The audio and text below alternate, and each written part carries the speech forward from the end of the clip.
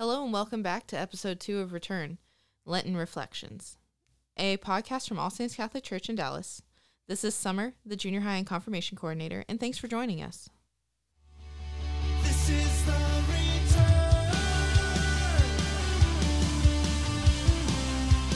Run back to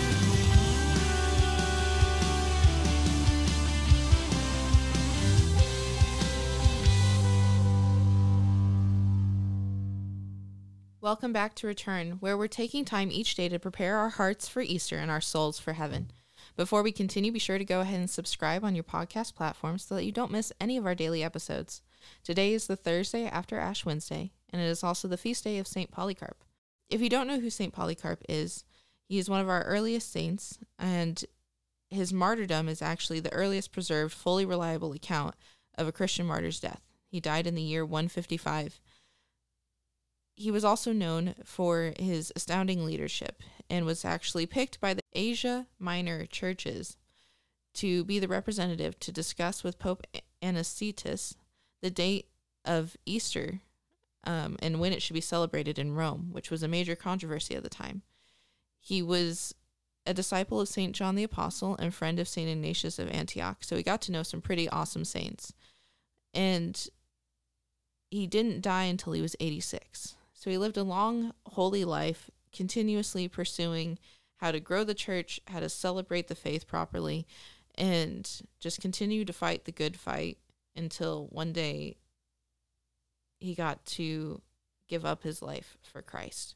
And I think he's a really great example of a life that continues to choose Christ no matter the consequences, the suffering, the pain, and especially being day 2 of this Lenten journey of whatever you're picking as your way of fasting, almsgiving, adding more prayer into your life.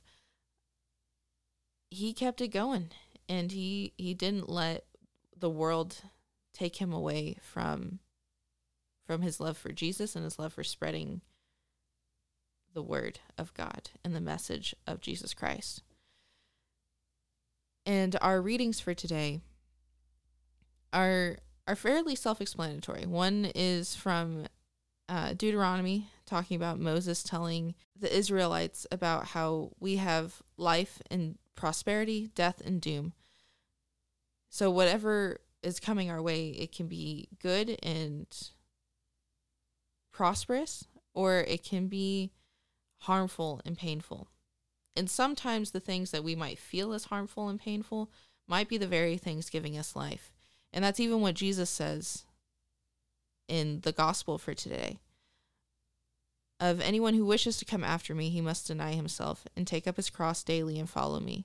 For whoever wishes to save his life will lose it, and whoever loses his life for my sake will save it. That sometimes the things on earth that seem hard and painful are the exact things that will bring us life, bring us goodness, bring us holiness, bring us the things that we ultimately want to achieve. And I don't know about you, but sometimes when I get into this Lenten season, Ash Wednesday, it can kind of be like, oh yeah, I got to figure something out on Ash Wednesday, which is the day we're supposed to start. So there's been no mental preparation, no mental commitment. And so sometimes even day 2, it can feel like I've already failed because I wasn't prepared or ready to do it. But I encourage you to keep going. It's only day 2. You can only do better. And we're not meant to be perfect on day 0 or day 1. We're meant to be perfect when our time comes. So as long as we're striving for that, that's what matters. If you're still trying to figure out what exactly you want to get out of this Lent, maybe think about both the good and the bad.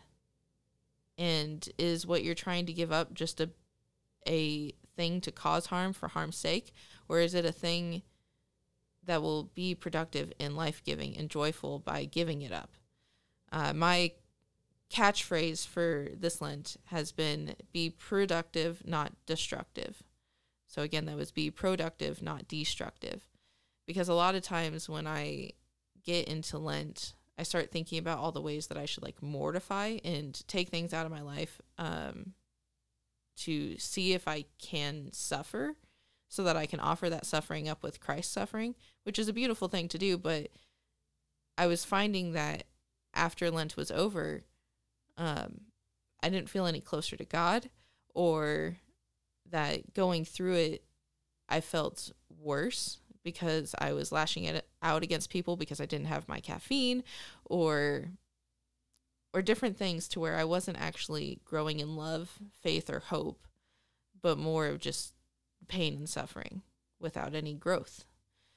And so I encourage you, when you're thinking about the things that you are either removing so that you can add more of Christ into it, or adding more of so that you can renew your relationship with Christ, that you take stock of whether or not you're actually being productive with what you've chosen to do this year, or just doing things to do them because they cause some kind of discomfort or suffering, which you think is what it's supposed to do during Lent.